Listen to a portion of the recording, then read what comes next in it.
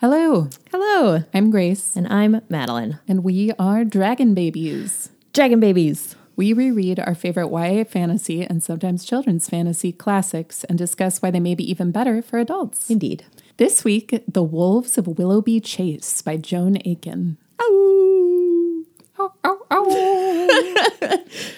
We had never read this book before. It was a listener request from multiple listeners, specifically Angela and Clarissa. Thank you so much for requesting this. It was a romp, as Madeline would say, a romp through the dark, dangerous, wolf-filled woods. I read it in It's possible, after all. Indeed. I read it in a sitting and a half, and not just because it's shorter, but because I was just so pulled in. It was magnificent. Yeah. This book was published in 1962. It is one of the older books that we've covered, and it really took me back to the kinds of books that I really loved when I was slightly younger than the age that we often focus on for this podcast, where like, give me an orphan, give me like a really mean adult who thwarts a child and lies to them in some way. Adventures with crusts of bread. I'm mainly thinking of A Little Princess, which I was obsessed with, and I've probably read hundreds of times, but this book gave me a lot of great echoes of that, but done to like an almost satirical level. Yeah. It's very fun. Yeah. It really reminded me of Roald Dahl. Yes. I felt like there was a similar Definitely. spirit in there. 100%. But we'll get into that more after we get our necessities out of the way. Necessities. So first of all, we are going to discuss the cover of the book, the way the publisher chose to package and promote it. We have a really great 50th anniversary copy from the Seattle Public Library. Shout out. It has a magnificent Edward Gorey painting. An actual Gorey on it. Drawing on the front. I don't know if he did it specifically for the book or if it's a composite of other art of his, but it seems pretty perfect. And the characters at the top really look like Bonnie and Sylvia in their little fur caps. And there are also illustrations throughout, which I very much enjoyed, by Pat Marriott, of the heavy cross-hatching ink variety that filled so many similar books that I was obsessed with as a kid. Look at this one of Miss Slycarp. We'll put a few of these up on our website, dragonbabiespodcast.com, as podcasting is famously not the best medium for showing visual illustrations. Yeah, they're really cool. I kept getting drawn in by the skill of the suggestion that the artist uses the cross-hatching for to great effect. Yeah, they're very good illustrations. And just the sort of suggestions of faces with sad little dark spots from exactly. heavy ink. Overall, the color scheme is so striking, red and black, with a little bit of white to show the snow and the cold. And it just looks so thrilling. And it is a thrilling book. It's one of my favorite covers, I think, actually. Like, it just looks so magical. And the color scheme is I love black and red and white. Like, those are great art colors. And if I saw that on a shelf as a kid, I would be like, oh, yeah, this is a cool book, and I'm going to be cool and read it. For sure. I think this just somehow missed us, maybe because it was a little too old, but at the back, there's a list of yearling classics, and all of the others are ones that I have basically memorized. The Phantom Tollbooth is on here, which we just did an episode on. Anne of Green Gables, Harriet the Spy, one of my favorite books of all time. If it had any fantasy elements, we would have covered it. Swiss Family Robinson, Dr. Dolittle, Where the Red Fern Grows. So I don't know. Somehow this just passed us over. Maybe because it is by an English author. I'm not sure. Yeah. But glad we've done it now. Thanks Good job, to our suggesters listeners who requested it. Yeah. So with that, Madeline, would you like to give us a plot summary for those who haven't visited the book in a while or have not read it before? We do thoroughly spoil every book that we cover. So if you'd like to take that freezing, hungry, and at turns thrilling romp through the wolf-filled woods, as I mentioned, run off and do that and then come on back. It's a romp. It's a romp. Okay. So we start out with Bonnie, not with Sylvia. Bonnie is... Yeah, there's a strange change of perspective. Yeah. Because we really remain with Sylvia more primarily for the rest of the book, but there's also an omniscient narrator. So sometimes we get glimpses of things that neither of them are there for. I don't know. No, the narrative structure is interesting. Yeah. So Bonnie is the daughter of Sir Willoughby and Lady Green. And Willoughby Chase is their estate, and it is a grand but remote home. And the time period is Georgian England, Dickensian. That's vibes. the Dickensian vibes for sure. And Lady Green, Bonnie's mother, is ill. It's unclear. She has one of those sicknesses that you need to take the waters only fresh for. air, water, and or mountains can be fixed. Yeah. And now as I'm saying that, like, was that just old timey for like this person is like mentally ill? I mean, great question. Like, because Bonnie's mom does seem like severely depressed. Like you could definitely read her symptoms as that. And, you know, a change of pace to beautiful scenery is often pretty good for depression. And also being lost at sea for 6 days, which they're so cavalier about. Okay, we'll get to that. I'm sorry. So they go by ship to tour the Mediterranean, Bonnie's parents, to heal Bonnie's mother's ailment. And her dad decides that the best person to take care of Bonnie during this time is a like distant cousin who he's never met, but has good references. Her references check out, although it doesn't sound like anyone does a good job of checking out those references. I know. Yeah. There couldn't have been less diligence put into the screening of any of the people in this home. And they leave Bonnie and her cousin Sylvia not only in Miss Slycarp's not so capable hands, but they leave a random man who passes out on the train that's going past their house in the house with their children and are like, oh, well, guess he lost his memory. We'll let him be here to heal. I'm sorry, I'm interrupting and jumping all over the place, but they're really negligent as not only parents, but as housekeepers. As owners of wealth. Owners. Yeah. Like, I was just like, what? And like, dude, you are begging for someone to come in and attempt to kill you and take all of your riches. Yeah, it was a thought that I had, like, these rich people are woefully unaware of like what others are willing to do. Well, and I think part of that is because of the not so central conceit of the novel that seems like it's going to be more serious than it is, which is the fact that wolves roam freely everywhere. Yeah, there's like dark evil wolves that are all over the place and they will mess you up. And that's the fantasy element of the book. Yeah. Okay, so Bonnie's parents go. Letitia Slycarp is the cousin. She shows up, and I think that Slycarp gets there right before Sylvia. So Sylvia is Bonnie's cousin. Sylvia's parents are dead, and she lives in London with Bonnie's father's sister, older sister Jane. She's sick. Like, she's very ill and old, and like, her illness is mainly from poverty. Yeah, she's malnourished to the point where like she's bedridden. So Sylvia gets sent to Bonnie's because like, I mean, I think it's because Jane can't really take care of her, and also because it's like, oh, her parents are go be with Bonnie. Yeah, Bonnie and Sylvia should be consolidated so that they can have another child to be with. Yeah.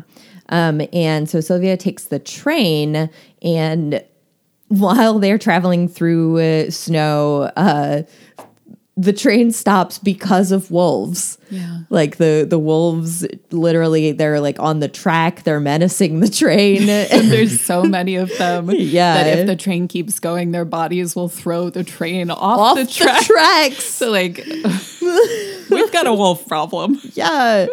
And it's ambiguous if the wolves are going to get on the train.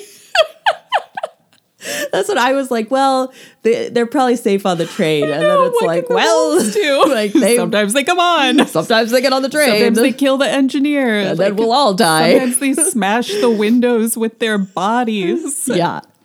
So there's a man on the Wikipedia summary. Just skips straight over this. Mr. Grimshaw, there's a man Josiah Grimshaw is in the compartment with Sylvia on the train, and he, like, before it gets stopped by the wolves, he's like showing her his gun, and he like leans out the window and starts like shooting small animals and be like, yeah, like kill you. Yeah, and just generally like crossing the boundaries she's trying to set with him and making her uncomfortable. Tries to make her eat his cakes. I mean, so on the one hand, you could say like, okay, she clearly is hungry. She's in like a tattered dress. It's evident that she would maybe benefit from some of the richer food that he has. Like he's really creepy about it. He's so weird about it. Yeah, he's so weird about it. And the whole time that they're in the train car together, I was just flashing back to every time in my life when like an older man has been creepy to me, especially when I was a teenager, when I took the train every day to go to school, and I had a lot of weird experiences on it and at Union Station. So went right back to that. Yeah. So Mr. Grimshaw does like scare away the wolves or something, but then he gets hit. Well, he kills one of them. Okay, right. That jumps through the window. Right. And he wraps it in a blanket and stabs it and then dumps it back out the window and then puts the blanket back on himself and goes to sleep. Yeah. This is the kind of world we're living in. And then he gets hit on the head by something. His suitcase falls down. Yes, his suitcase falls down and hits him on the head, and then he passes out. So when Sylvia gets to the Willoughby estate, the Willoughby parents are still there, and Miss Slycarp is there. And the parents are just like, well, bring him in, just like lay him down somewhere. I'm sure he'll be fine. And then they leave. No, and also the doctor comes before they leave and says, he's lost his memory. It's the strangest thing. And it's like, oh, great, a probably fake amnesia with this creepy man. Yeah, like, even if it's real, that is... Let him have his fill of the home and grounds. Right. Yeah, like, it's incredibly irresponsible to be like, oh, yeah, this, like, super injured man, let's just leave him here with a stranger and, like, these two young girls. 2 children. So after Sylvia gets there... they are hanging out, like Bonnie and Sylvia are kind of instantly friends. Like Bonnie is so excited for Sylvia to be there. And at first Sylvia is kind of shocked by the grandeur of everything, but Bonnie's very welcoming. Yeah. And so they go ice skating. They get chased by wolves while they're ice skating. And they also see Mrs. Slycarp and a mysterious other woman, and they don't know what's going on over there.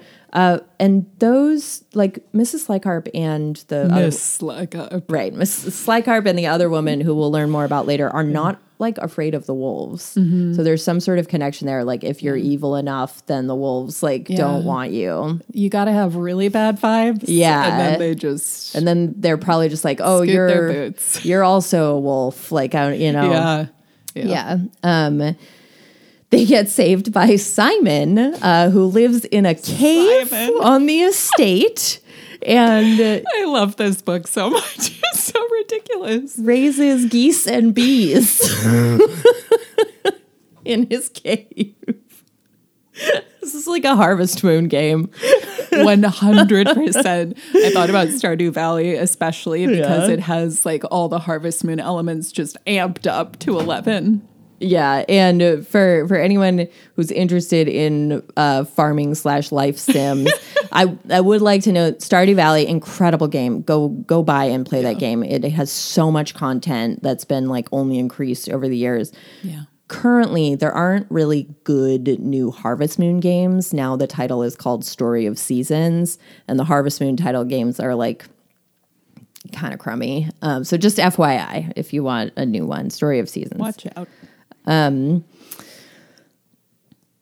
Simon rescues them. They go back to the estate, and like really quickly, things take a serious turn. Mr. Grimshaw is up and around. Miss Slycarp fires all of the household servants except for like the knaves. She keeps them on. The rakes. Yeah. And she's like wearing Lady Green's clothes and scurrying around through Sir Willoughby's papers. And so Bonnie is always yelling at her. But once she fires all the servants, Miss Slycarp can just like punish her however she wants. Like she throws her into a closet and locks her in there. And Bonnie and Sylvia also overhear the adults talking about the ship that Bonnie's parents were on sinking. Mm-hmm. And like it pretty much sounds like they were in on that and they're happy about it. Yeah, that they paid a captain to sail an unseaworthy ship. Yeah. Which is... what are you going to do with the money when you die on the ship? You know, it's like, what's the devil's bargain that you've made here? Yeah, that is true. Don't really understand. Yeah. There are two servants who, James is the footman, and Miss Slycarp doesn't fire him. Because he pretends to be gross. Yeah, and then he acts as secretly he is on the girl's side, and he's their double agent. And then Pattern, who's Bonnie's maid, hides in the estate so that she can keep taking care of Bonnie and also Sylvia. And Simon's out there in his cave too. But Simon doesn't appear in the book for quite some time. He's braising his geese and his bees. He's busy. He's grinding chestnuts to make flour to make little cakes out of. Okay. Yeah. The girls try to get the local doctor, to tell him what's going on and to get him to help them because they're completely without agency, in a totally very scary way. But Miss Slycarp finds out about it and makes sure it doesn't work. And then she sends them to an orphanage. Which is a classic labor camp. Yeah. Victorian literature type Oliver orphanage. Twist. Yeah. It just is Oliver Twist. Yeah. And the orphanage is owned and run by Mrs. Brisket. Mrs. Brisket. Great villain name. Yeah. Mrs. Trunchbull vibes in some ways. And then her daughter is named Diana, and she is also horrible. She's completely awful. She's really spoiled and basically just steals all the stuff from the girls, abuses them. And is bad. And then there's a bunch of other orphans there as well. 100 orphans. Yeah. Some of them are a lot of people are willing to snitch on the other girls. All girls, right? I think so. it's a girls only orphanage. Yeah. The other girls are, some of them are strong and aren't trying to do this, but a lot of them are snitches because anything they can do to get more food is worth it to them. So yeah, there's really heavy work. It's freezing. They barely get any food at all. They're on starvation rations. And Sylvia has to do laundry outside. Yeah. So she quickly gets sick. She gets sick. And Bonnie isn't getting sick. And she sees how sick Sylvia is. And she's like, okay, we have to get out. Then she runs it. Then Simon comes back. Suddenly Simon is there. He has a ton of geese because he's brought them to the town to sell them because that's the season. Simon and Bonnie and the absent Pattern sends materials and helps them copy a key plot to escape. And so they do escape. They tell the other orphans what's going on because they kind of get caught. But they do manage to escape. And Simon puts Sylvia... They kind of tell the other orphans what's going on. Yeah. We should talk more about this, but I did feel they left them a bit high and dry. Yeah. That's fair. Simon and Bonnie put Sylvia in the back of the cart and cover her with geese. It's really wonderful, to think about, and there's some very good detailed language describing what it's like to just snug with geese, especially when you're super feverish and have no idea what's going on. Yeah, and I could just imagine all the happy little like when ducks and geese get happy, they like close their eyes most way. Like they're so cute. And then they're off. Like then the journey part begins because they are going to London from the orphanage/workhouse. On the trip to London, like it's a journey, but it's really, really lovely. Like they have such a good time and they're like allowed to be free, and they have all the agency.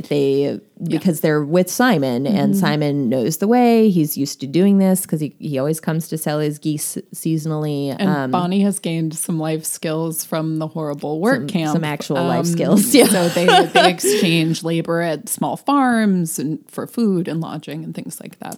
Yeah. It takes 2 months.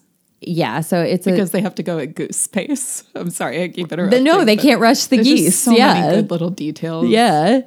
Okay, when they get to London, Aunt Jane is like almost dead. First, they go to they try to go to see their parents' lawyer. Yeah.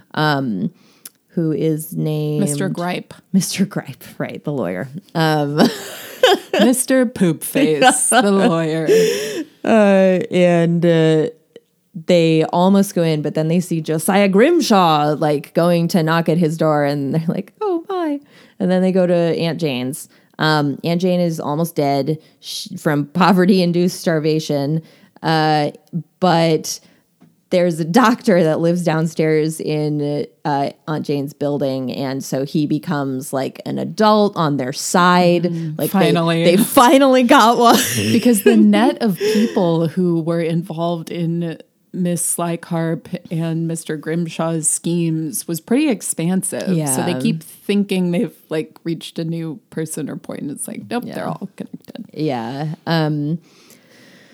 So the doctor, they tell everything to the doctor pretty much. And he helps them take care of Aunt Jane. He houses them, and he helps them apprehend Mr. Grimshaw when he's like sneaking into Aunt Jane's apartment, like supposedly to see if the kid's in the middle there. of the night. Yeah, he was probably just like planning to kill everyone. But since they have the doctor, that doesn't happen. They catch Mr. Grimshaw. They put him in a closet himself. Looks like the closet's on the other foot now. And then the cops show up. And Mr. Gripe, he was like, "Oh, this man was sniffing around my office." We find that Mr. Gripe is not in on the plan. Although he also is pretty incompetent. Extremely negligent. Yeah, he's not a great attorney. Because like there were opportunities for him to figure out what was going on because he was just too busy. It's the lawyer's curse. You standing up for Mr. Gripe? No, I'm just like, I'm griping about how being a lawyer We've got a Miss Gripe on our hands is difficult. Perfect. When the police and Mr. Gripe show up, Mr. Grimshaw just like word vomits like everything he knows. Like he breaks. He tells them like, yeah, we meant to steal all their stuff. We hired the sea captain. Like they're dead. We did it on purpose. And then they all go to Willoughby Chase together, escorted by Lawyer Gripe and Bow Street constables. At the mansion, they do like a trick because they need direct evidence for the police who are there, which I appreciate. Like they needed evidence, so the police and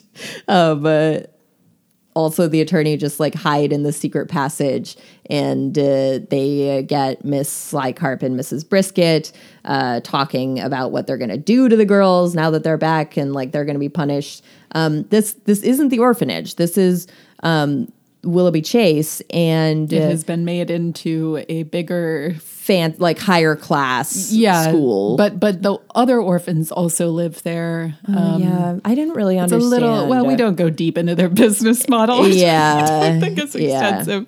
But there's also a super funny moment where they get caught in their scheme where Miss Slycarp says, "Take them to the dungeon," and Mrs. Brisket is like, oh, the upper dungeons are occupied already. And she's like, I mean, I was just kidding. Don't take them to the dungeon. Because everyone's listening to them. So all of the orphans are just in the dungeons. So they've been apprehended. And then at that moment, Bonnie's parents show up because they're not dead. They were just floating around in a lifeboat and eating. What were they eating? Oranges and grapes. That's because that was what was on the boat. There was a crate of citrus fruit, thank God. Yes. The rowboat with them. I don't know what they were drinking, but I guess oranges and grapes are pretty, water content. Yeah.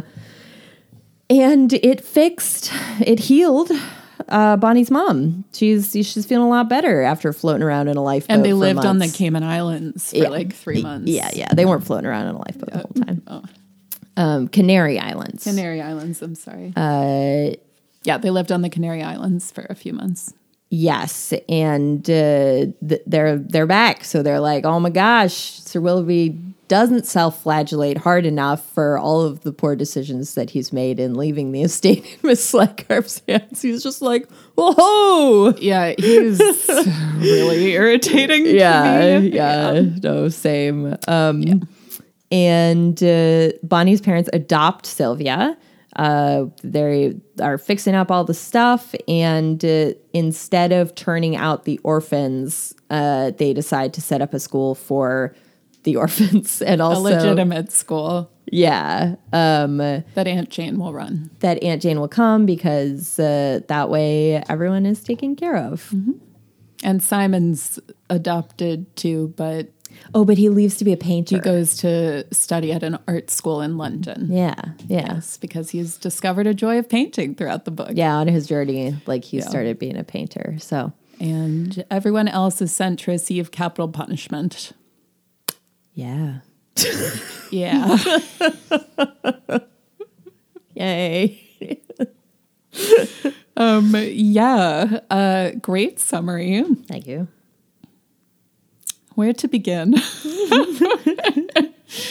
It's really funny reading this book as an adult for the first time. Yeah. I think my experience would have been really different if I had read it when I was young and then revisited it. But I still had a great time reading it. I enjoyed it a lot. It just brought forth so many echoes of, the kinds of stories that I absolutely adored, like I've already mentioned. Especially stories about scrappy orphans going on journeys and having to overthrow the evil, ridiculously evil adults who are interfering with them in some way. And achieving a lot of autonomy and being able to have a journey and solve their problems instead of just being, in real life, children just get trapped in horrible situations and they aren't able to do that. So I don't bring that up to be a giant bummer. I bring that up because I think it's an important part of these types of books that makes it feel so good to read. Definitely. And I think so many things to think about. So I mentioned A Little Princess earlier because that is a book that's similar in some ways, but a lot sadder, more plotting, a lot more time spent in the, labor camp piece of the book. And then there's a more ridiculous Deus Ex Machina at the end. So it's just more. But the thing that I thought was so cool about this book that I don't think was present in any of those other orphan type stories that I loved is that it's set in this alternate history. Yeah. And what I mentioned earlier when I was kind of explaining a little bit about maybe why the adults were so incompetent is that everyone is just lower on Maslow's hierarchy of needs because there are these dang wolves everywhere. Yeah. And they can't function as a society in the way that, alternate reality England during that period was functioning. Right. Because the wolves literally will gunk up the train. They ruin everything. Children know how to use guns because they have to use them to scare wolves away. Any venture outside of your home, even on this very fancy, well-protected estate, even to go out into the park, the grounds, is taking your life into your own hands. Yeah. And you have to be constantly cognizant of if the wolves are going to show up based on time of day and season and many other factors that seem to be like pretty baked in everyone's minds. We only get to learn about some of them.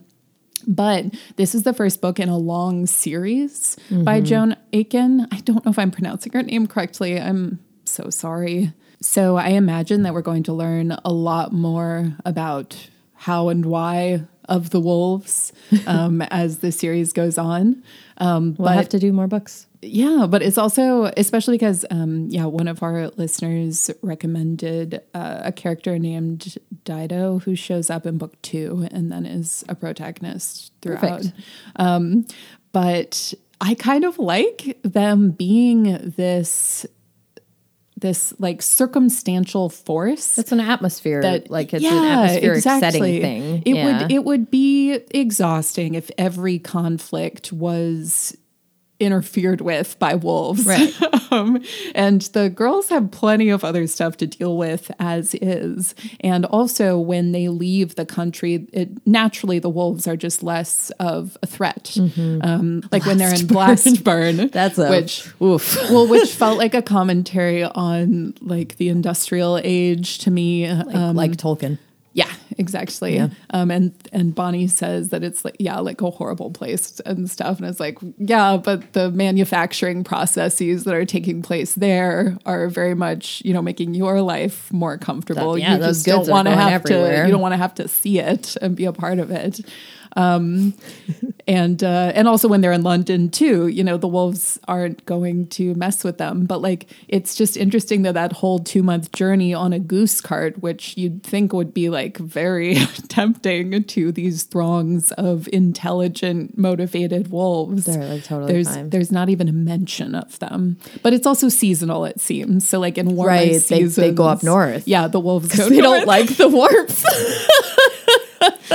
No, it was just, that was fascinating and I loved it. It was so weird. And this is, loosely a fantasy book, but also very much a fantasy book. And sometimes I enjoy that sort of approach to fantasy. Yeah. Where it's not about the fantasy, but the fantasy is there and it makes the story it's very stronger. much a distinct fantasy element. Like, yeah. And it's not, and the presence of the wolves from the very start, what, they're mentioned immediately, also makes the other sort of fantastical moments feel more special. Like when Simon shows up, who has a great introduction when Bonnie and Sylvia Sylvia's passing out because they skated too far and they're being chased by wolves and they're trying to get back to the house. They can't make it. And Bonnie just says, "Oh, I have a friend who lives nearby." And it's like, what? Who could this be? Yeah. It could be anyone. It could be, I guess I was thinking of, Ronia and thinking of like the creatures that live in the woods and things like that. Yeah. But then it's like, a little boy who lives in a goose cave. Love it. I love it. Which also, so that there technically isn't fantasy, but the fact that he just chills on the property. It is fantastical. And he is at one with the wood and he's very like fairy and nymph and elf-like in a lot of different ways. Yes. Where he lives very harmoniously with the land. Yeah. But is also like a great businessman. Like he knows how to take care of himself. Yeah. That's true. And can make a key out of clay. So he's really, you want him in your adventuring party. For sure. And he shows multi-classed up when he is needed. Yeah. For all of those reasons, I really enjoyed visiting this even as an adult. What were your impressions? I definitely thought of the wolves like as really there, like as a fantasy element. And then of course, like as a lot of metaphor for like all of the danger that's like constantly lurking in the world for a lot of people, especially because Sylvia has a dream at one point that Miss Slycarp is like at the head of a massive pack of wolves and like coming to get her. And like you mentioned, because there's clearly some kind of connection between... Because she says, like, the wolves would never go after me. I'd like to see them try. Yeah. Or something like that. Like, she's so confident. Yeah. So, like, she's on the same, like, side with them. Good and evil are very clear in this book. Exactly. And in the world. So they're both evil. A distinct line. And they both fall on the same side. So that carries whatever associations and benefits that you get from being evil. I don't know. No. I mean, I feel like that's what the book is communicating. Like you said, like very strong good and evil, and like she's evil, they're evil, like same category sort of. Yeah.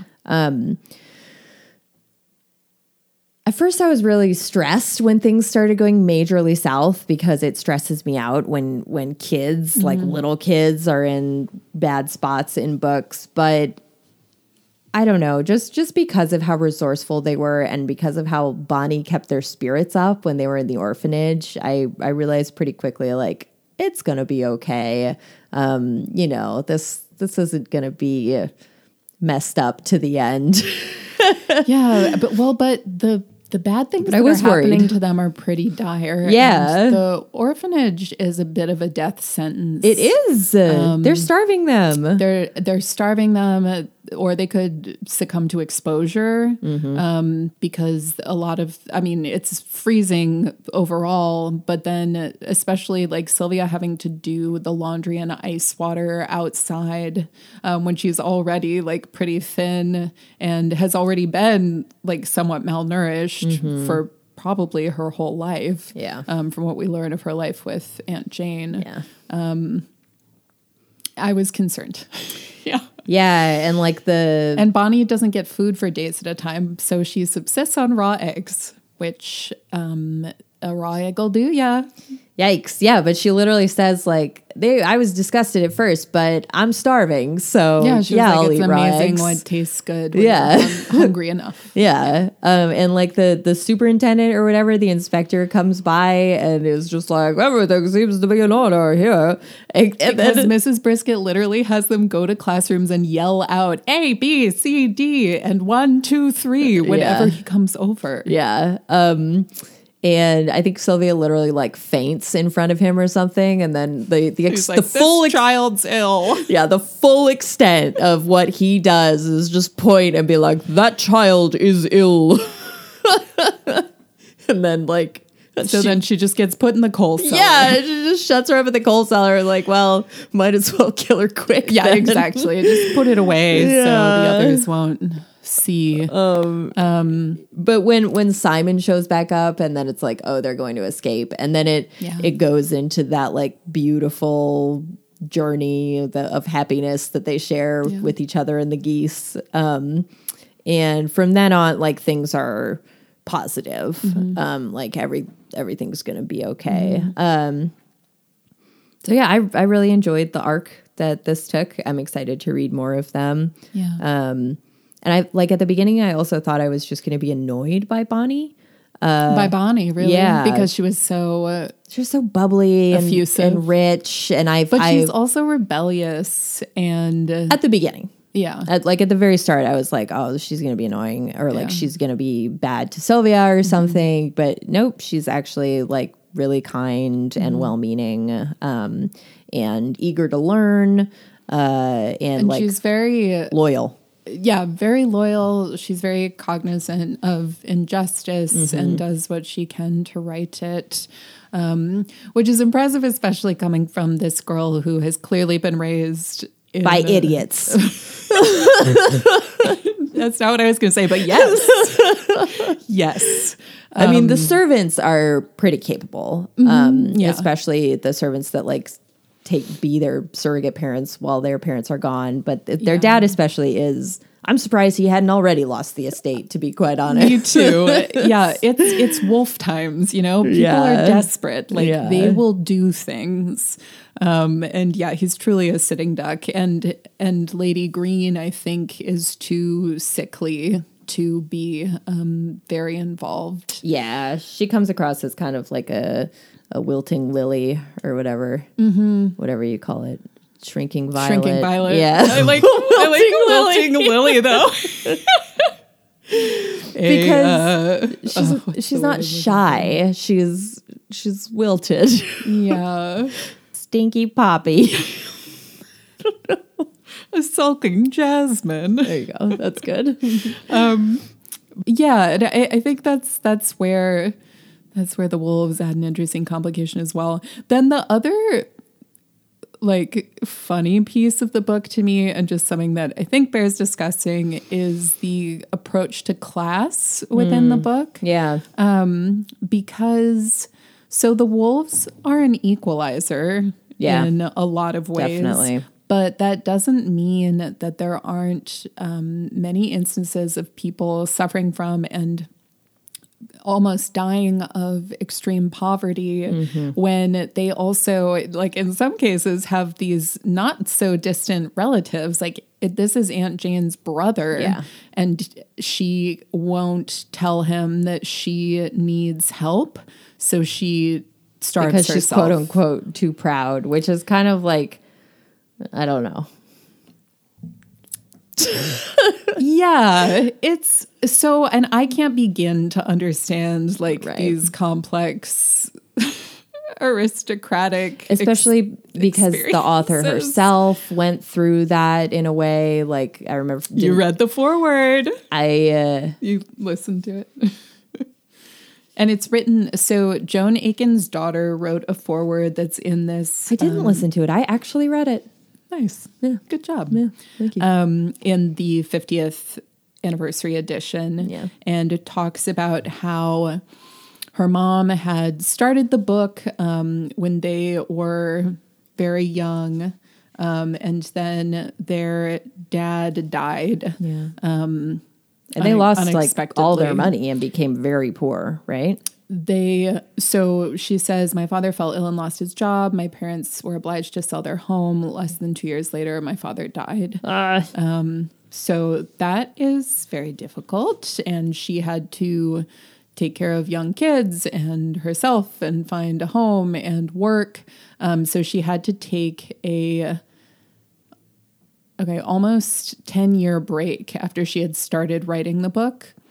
Until she could return to it. And then after that, she experienced great success and was very prolific and was able to, be an author. And got a cat. Yes, and they talk about how they had a cat named Torquemada. I don't know how to pronounce this. Yeah, Torquemada, who had been a houseboat cat, and some other cats chased him off of his boat, and he came to live with their family. Yeah.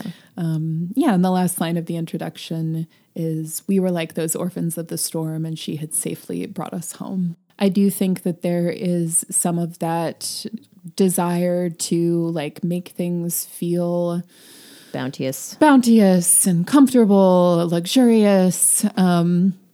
But there are also problems in which the ways people with money behave. And the thing that made me really uncomfortable is that the book has that trope of beloved, faithful servants essentially giving up their own lives and well-being in order to take care for their masters. Yeah.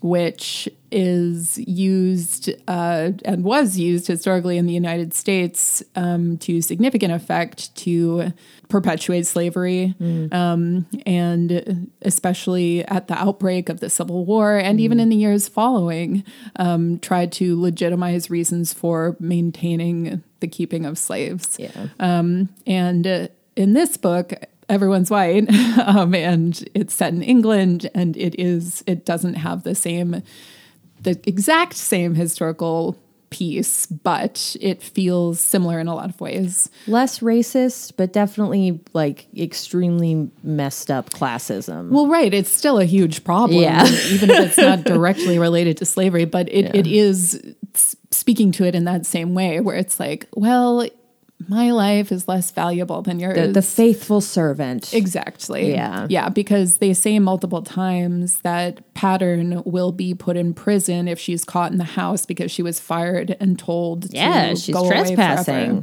forever. But she like lives in the attic so that she can warm Bonnie and Sylvia's beds and like bring them dinner. And it's like, Pattern, you need something for yourself. Yeah. Like, you poor woman, you don't even really have a name. Your name is I Pattern. know. Like, because you sew things. Like, that's messed up.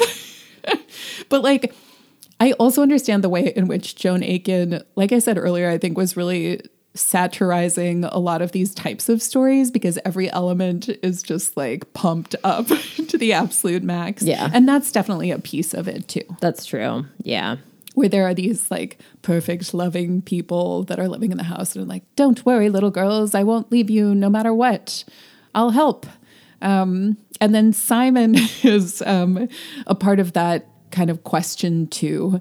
But he is treated as like a nomad. But there's never any question of like, well, does Simon want a family or like people to take care of him? He wants Lord to be alone with Willoughby his geese. just lets him live on the property in a cave. Like he has an estate. It seems like he could have set him up a little bit better rather than just being like, oh yeah, sure, you can squat out back. And then the biggest problem is obviously the orphanage, quote unquote, school in Blastburn, which is just so clearly forced labor for kids. Yeah, it's just a work camp.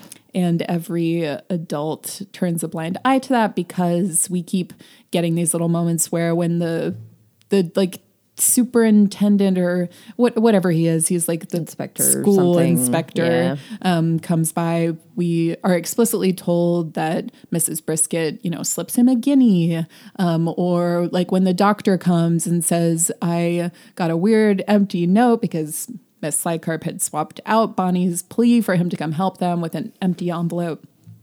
And then James left a verbal message saying like, things are bad, we need help. But she gives him money and he goes away. And then he's just like, oh, those little minxes before he goes away. There's so many moments, when the girls are reduced to like, well, they can be bad. So I guess that's what's going on here. Instead of like this full on life theft that Miss Slycarp has carried out. Yeah. And I think, I'll just finish off this little mini rant with Lord Willoughby or whatever his name is. I can't remember. Mr. Willoughby. I don't know. Willoughby. Big Willoughby. When big old Willoughby comes back and sees his daughter after they've both been through harrowing ordeals, but particularly so for his daughter. Yeah. He's like, oh, you're very tan. Like, I see you haven't been learning he literally says you haven't been like learning your needlework and your je ne sais quoi. And it's just like, okay, I know you're probably joking to some extent, but like, come on. Yeah, like, come on, bro. Like, we've been through a lot. I also love the moment at the end when Bonnie says, I prefer boys' clothes because she has been wearing her disguise throughout the book. And I mean, I hope for her sake that she's able to wear the clothes that she's most comfortable in. But that provided her with an opportunity to break out of her set role within her class. And it's not like, I'm not saying being put in that orphanage was a good opportunity or anything like that, but there was a disruption of the pre-planned way in which she was going to be living her life. Yeah. And one small thing, this is just the way I took it when I was reading it, that I actually kind of liked is a couple times, like when they were not necessarily in that context, like when their dad comes home, but just like messing around or like doing whatever they want. I interpreted the girls will be girls as a subversion of the boys will be boys. I noticed that too, because that's said multiple times and it's said in the same context that boys will be boys is typically like said. covered in mud. And like getting up to trouble, getting into scrapes. Yeah, and saying girls will be girls. And I was like, yay, an acknowledgement that children will be children, regardless of, gender or however else like they are or identify, like they are children. I'm so glad you mentioned that, because I also loved that. I thought it was really cool. And that's another way in which this book is satirizing these types of stories where like it is two little girls and it's an orphanage of girls who are doing this labor and hauling coal and all the other things that go along with it. I guess I had one more class piece to mention. I was also uncomfortable when Bonnie and Sylvia escaped, and I thought they would keep the key or hide it somewhere for the other girls to use. But they just it was so weird that they were like, we should sink this key in the river. And it felt like such a out of sight, out of mind, washed my hands of that situation. It's like, there are 98 other girls there. Just like dying. Who aren't well. And then in the end, they do ultimately help the orphans. And even Mrs. Brisket's daughter is Diana, rehabilitated from being like horrible. Well, she's still horrible. She just doesn't have any power anymore. So she like... Well, it specifically says that Miss Jane's... that she was like demure now because of her loss of her power. No. It says that spending time with Aunt Jane and experiencing her... Okay, here it is. So Diana had nowhere to go and was forced willy-nilly to stay with the orphans, where it may be said in passing, wholesome discipline and the example of Aunt Jane's unselfish nature soon wrought an improvement in her character. And she was less terrible. Wow, this is really funny. I forgot about this. Some of the parlor boarders and daughters of the nobility and gentry had been fetched away by their parents, who lived near enough, and the rest were awaiting removal. Those were the fancy kids who were at Willoughby.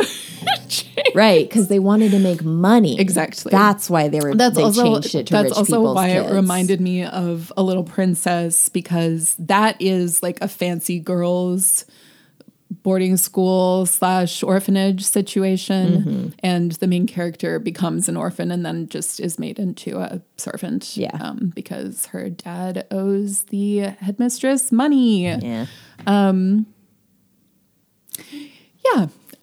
Okay, so in the end, they did help them, but I didn't love that they were like, we're out of here. But they were without about it then. Explicitly saying something about like, we'll help you. Don't lose hope.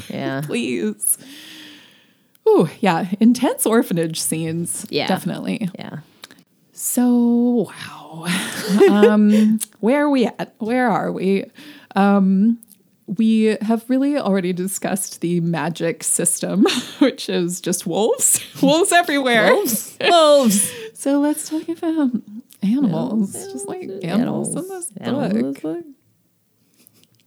Geese. So many geese. So many geese. Also the like matriarch and patriarch of all the geese, the originators, which is a little disturbing because they're all a family.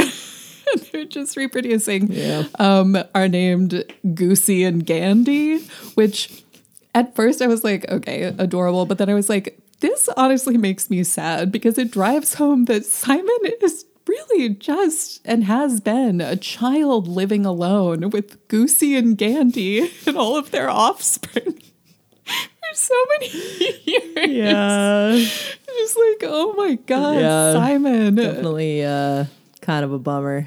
Yeah, I mean, he seems happy enough, but I want a book about Simon. Maybe that's in the series. Yeah, I don't want to know where Simon came from. And like his thoughts, his quiet thoughts. Yeah, like how does he actually feel about everything? Yeah. But the geese give us the initially alarming and then amazing moment when Sylvia and Bonnie are going down into Simon's cave to escape from the wolves, and we're getting Sylvia's perspective at this point, and she just says that she felt many warm bodies bouncing off of her, and I was like, oh no, I never want that to happen because it's pitch black and she can't see anything. And like, think about it. If you were entering a pitch black underground space and you felt the sensation of geese bouncing against you, it sounds fun, but No, I think in reality, giant spiders in the dark, they are touching me. do you think giant spiders feel like geese? Because they would be like kind of Fuzzy and light. Oh God! I just geese had are a very full light. body shift. Yeah, that's why I'd be like, no. But geese also are pretty loud. Like they're always doing little. Yeah, I think from the audible cues, you'd be able to. They'll probably smell as well. Yeah. Goose smell. Goose smell. It's distinct. You know what you're getting. Exactly. So. I was on a walk this week, and there's a park that goes under the Montlake Cut. I don't know if you've walked there before. Yeah. And Canadian geese just, it's their zone. It's where they poop. I walked past the little swing that's hanging from that tree by the edge, and there were so many geese, and they were kind of tough. I'm like, what are you doing? And I looked past them, and there were all these little fuzzy geese heads. It was just like a little cloud of baby goose heads that were clustered against the water. I love baby geese, goslings. Yeah, and these are white geese, I'm assuming. That's what I was figuring. English geese. Not Canadian we got geese. Canadian geese over here on our continent, and let me tell you, they are aggressive. Yeah, very aggressive. They will hiss at you real quick. And run at you. Yeah. Our brother, as a child, took great delight in getting into a goose fight. Yep. He's Patrick loves birds. Yeah. No, he doesn't. It wasn't like he wasn't hitting them. No. It was just like a sort of playful back and forth. I'll fight you, goose. Chase. That's all. Yeah. Yep. So the geese, they're present throughout the book, and there are so many moments near the end that are so slapstick and just like almost Three Stooges-y, where they're all entering the estate again, and Simon has his geese, and they're like roaming through the house with a cloud of geese. I couldn't stop thinking about what it would be like realized in a visual medium. And if it were like... Yeah, if it were an anime, it would literally just be like a white, like quack, quack, with quack, like quack, a little head or two beaks. and like some little feet sticking out. So cute. That would be so great. And then outside of the geese, we get, mention of some ponies who never really get ridden because they get sold/squirreled away at the beginning of the book. They get hidden. Flycarp. Yeah, the ponies have to go away. And that's kind of it. But the geese are so prominent that I felt satisfied. They are a great presence. Okay, so let's take on a very zesty, filling, and sometimes disgusting pretend food. Zesty. This book has really all the pretend food modes in spades. Yeah. It's a hungry book. It's a feast book. It's a traveling book. Traveling food book, yeah. Well, right, exactly. Yeah, I mean, I guess when I break down all that we've learned about pretend food through the near 100 episodes of this podcast, Woo! I think those are the three main categories that I put the food that we get the most excited about into. That's a good point. Yeah. There's if you're hungry and being imprisoned or something, some kind of conflict is happening and then you're making do with what you have. Yeah. Hungry food. Then if you are on a quest and you have to have victuals that you either come by in the wilds or are able to like package away and bring along with you. Yeah. Portable. That's journey food. And then if you're in a great hall with riches surrounding you, then you get feast food. And you're right. This has some of everything. I think it's got everything at different points. It did make me so hungry. Made me really hungry too. A pretty ridiculous extent. Yeah. And you know, in the hungry food category, there's a lot of unpleasantness at the orphanage. As previously mentioned, Bonnie subsists on raw eggs. On raw eggs, which honestly, she's getting more nutrients than probably anyone else. Anyone else at the orphanage. It is very funny when she's apprehended by Diana, is that her name, the daughter, who's like, what has it got in its pocket, sis? And she puts her hand into her pocket. It was like, an egg. It's a great illustration of her with her hand thrust in the air and gooey bits just dripping off of it. But yeah, other than that, it's like crusts of bread and gruel, and like thin slices of gristle, all the while with the like perfectly ridiculous counterpart of Mrs. Brisket, you know, feasting on like lamb and puddings and whatnot, sitting at the front of the room. Yeah. So let's dive into a few things. So poor Sylvia on the train as she's heading out to Willoughby Chase. She's sitting across from Josiah Grimshaw. My husband's name is Josiah. I encounter very few Josiahs. And as soon as this one came up, I was like, he's horrible. They have no similarities beyond the name. Sitting across from Josiah and watching him eat like these incredible sumptuous cakes while being like, eat a cake. And she's like, no. And he's like, look, they're good. Yum, yum, yum, yum, yum, yum. Yeah, and she's like, just no. And her aunt, this broke my heart, instructed her to never eat in front of someone else. So she's starving, but she has to wait until he goes to sleep before she can take out her sad little parcel. Mannerly. And I don't know, I relate to this. I used to really struggle to eat around other people. Yes, same. And sometimes it's still hard for me. And I am famous with my partner for going to weddings in particular are hard because you get like a preset amount of food at a lot, if it's a plated dinner. And then I'm like too socially anxious to actually eat my food for the most part. That's why you got to bring some purse cheese. Or laundry basket cheese, which is in this book. Very cheese motivated people. I usually stick a couple things of string cheese in my purse when I'm going to an event because I'm just like, who knows what what kind of stuff I'm going to get fed. I'm just picturing you being like, oh, there's something in my purse I have to look at. They'll just be like, don't worry about it. Look over there. There's a wedding. I got this string cheese at the bar. Yeah. So anyway, that really resonated with me. But the only food that she has with her are rolls that contained in each a tiny sliver of ham, frail and thin as pink tissue paper. Oh. The language is really beautiful in this book. Yeah. We haven't mentioned that yet, but this was only Joan Aiken's second book. And I think it was really beautifully written. Yeah, no, absolutely. And meanwhile, Josiah is devouring his sausage down while smiling at her. He's so terrifying. He's so creepy. I know I mentioned this earlier, but I just was so frightened for her being with him. And it really took me back to, I think one moment in particular when I was like a freshman in high school. So I was like 13 or 14. And sitting at the train station, waiting for my train downtown Chicago. And this terrifying man came and sat with me and was trying to talk to me and like get me to engage with him. And then was like, oh, will you watch my briefcase while I go like get something from McDonald's or whatever? And I was just like, take your briefcase with you. No. I will not watch your briefcase. And if you leave it here, I will leave. But good. But it's just like it really, took me back to that moment. Yeah.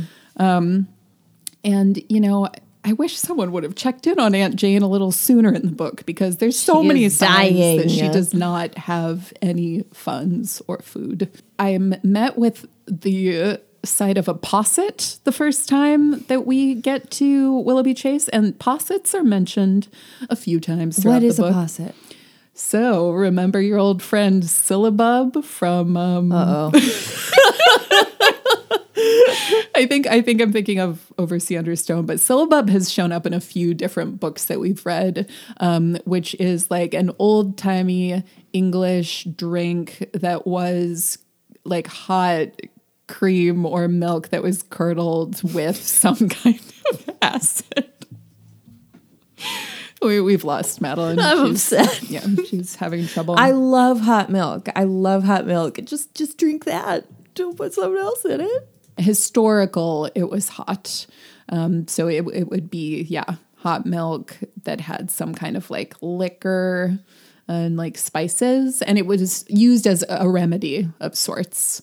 We get a few dubious remedies in this book. Yeah. The blacksmith later on says that there's nothing better than sheep's breath and porridge.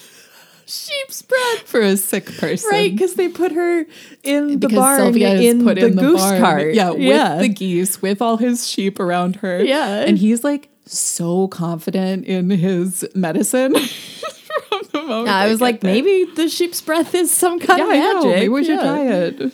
Then, when Simon saves them from the wolves and they go into his cave, from between the two glowing stones at the fire, he pulled a flat stone on which were baking a number of little cakes. The two children ate them hungrily as soon as they were cool enough to hold. They were brown on the outside, white and floury within, and sweet to the taste. Your cakes are splendid, Simon, Bonnie said. How do you make them? From chestnut flour, Miss Bonnie. I gather up the chestnuts in the autumn and pound them to flour between two stones. And it's really that good moment at which I'm like, okay, I'm very impressed with Simon and I'm firmly on his team. A self-sufficient person. I like held fingers up to the heavens when he made a clay key to save them from the orphanage. And I was just like, can you be a more effective person? Right, yeah. I don't know. Yeah. And he was raised by geese. Like, he's doing better than me. We get a very funny meal moment when Miss Slycart makes clear that she plans on feeding the children either nothing or bread and water, and says plain food only from now on. Then she says, you may bring me a light luncheon at 1:00. Chicken, oyster patties, trifle, and a half bottle of champagne. She drinks so much champagne. I drink so much champagne. And it was so funny to me. Bonnie's note that she writes for the doctor just made me laugh out loud when she's describing all the horrors that are going on. Where's Mama's dresses? Drinks champagne. No, she said drink champagne every day. So good. The villainy. Thank you. I wanted to say villanity. The villanity of it. The villanity of it all. The villainy is magnificent. And this is the way that Bonnie manages to give Sylvia some kind of nutrition before they escape the orphanage. Here's Sylvia, swallow this down. It's not much, but at least it's nourishing and warm. And she pulled from her pocket an egg, only 5 minutes late, tossed the water from the cup out the window, broke the egg into it, and beat it up with her finger. I'm sorry, Sylvia, that it's so disgusting. But it will do you good. But you have to eat this food. Convalescing in those circumstances just I don't enjoy convalescing when I'm living a life of like high privilege. So Oh yeah, I had my second vaccine shot a few weeks ago and yikes, didn't like that. That was a sad panda. Not good, but worth it. Oh yeah. Go get vaxxed, people. More than worth it. Then Mr. Wilderness, the blacksmith that they go to stay Mr. with, Wilderness. Everyone's names. And Mr. Friendship was the name of the creepy superintendent who was horrible at his job. Yeah. So many Also good names. Yeah, like very good names. Okay. Mr. Wilderness tells them when they're like, how will Sylvia heal? What should we do? There's not like lying with sheep 2-3 days for a chesty cough. The breath of sheep has a powerful virtue in it. That and a brew of my cherry bark syrup with maybe a spoonful of honey and a plateful or two of good porridge will set her to rights better than the grandest doctor in the kingdom. Wow. They do bring Aunt Jane back to life with champagne also. The use of champagne throughout the book. And also, I mean, I love champagne. Who doesn't? Yeah. If you can imbibe safely and comfortably. Don't drink, kids. No. But I love the way that it's used both as like characterizing the evil villains, but then like bringing dear Aunt Jane back to health. Champagne is versatile. Yeah. And Because then it's so decadent, right? That's what it's about. for sure. Yeah. The height of luxury. Yeah. Then the final pretend food that we'll go out on from this magnificent book full of mentioning every meal, which you know gets a gold star from us here at Dragon Babies, Yeah. is when Sylvia and Bonnie and Simon are journeying to London and they stop at an inn where Simon is repainting the inn sign. Yeah. And he paints a gorgeous green and gold serpent twined in the rungs of a pruning ladder while they feed like gamecocks at the innkeeper's table on roast duck and apple cheesecake. Ooh. And I said aloud after reading this, I was like, well, I'm going to figure out how to make an apple cheesecake. That sounds absolutely magnificent. Oh, and we do live in Washington State, which is the largest producer of apples for the United States. Fun fact about Washington for all of you out there. Yeah, I get lectured by my friends here because I'm a transplant, and they told me that, and I was like, that can't be right, because in my childhood, they were like, what, when you were growing up, you didn't know that all apples come from Washington? I was like, no, I thought they came from Chicago, where I grew up. We went to Rockford to the apple orchard. It was right outside of Rockford. Yeah. Many apple orchards in Northwest Illinois and Wisconsin. So whatever. Yeah. But we're now dumb. I know.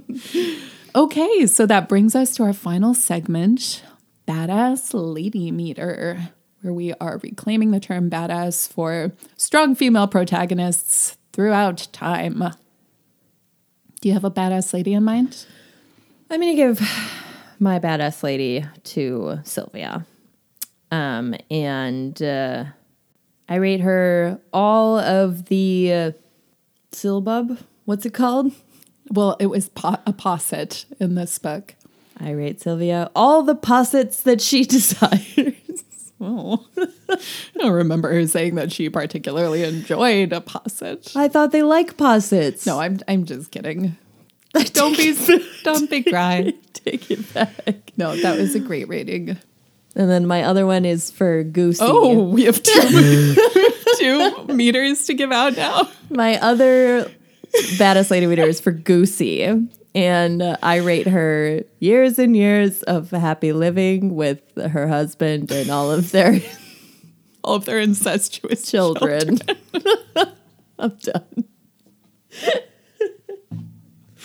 Okay, that was unprecedented. Longtime listeners will know we have never, one of us, given out 2 ratings. So I'll create a nice bookend and give my badass lady to Bonnie, who I think, I felt a kinship with and I did really enjoy. I love that Bonnie and Sylvia are 2 sides of a coin and they have so much they can really gain from one another, because Sylvia is overly cautious and Bonnie is overly headstrong. Mm-hmm. And so they're a good pair. Yeah, they really are. And it's fun watching them adventure and like help teach one another about what it is to like really be a kid. Yeah. Because they hadn't really had that experience yet. Yeah, definitely. And my rating for Bonnie is being able to wear whatever clothes she wants and hopefully be able to continue spending time out in the world, getting into scrapes, girls being girls. Girls being girls. So that's it for our episode on The Wolves of Willoughby Chase by Joan Aiken. Thank you again to Clarissa and Angela and anyone else who mentioned this book for recommending it. We had such a good time reading it. Thank you.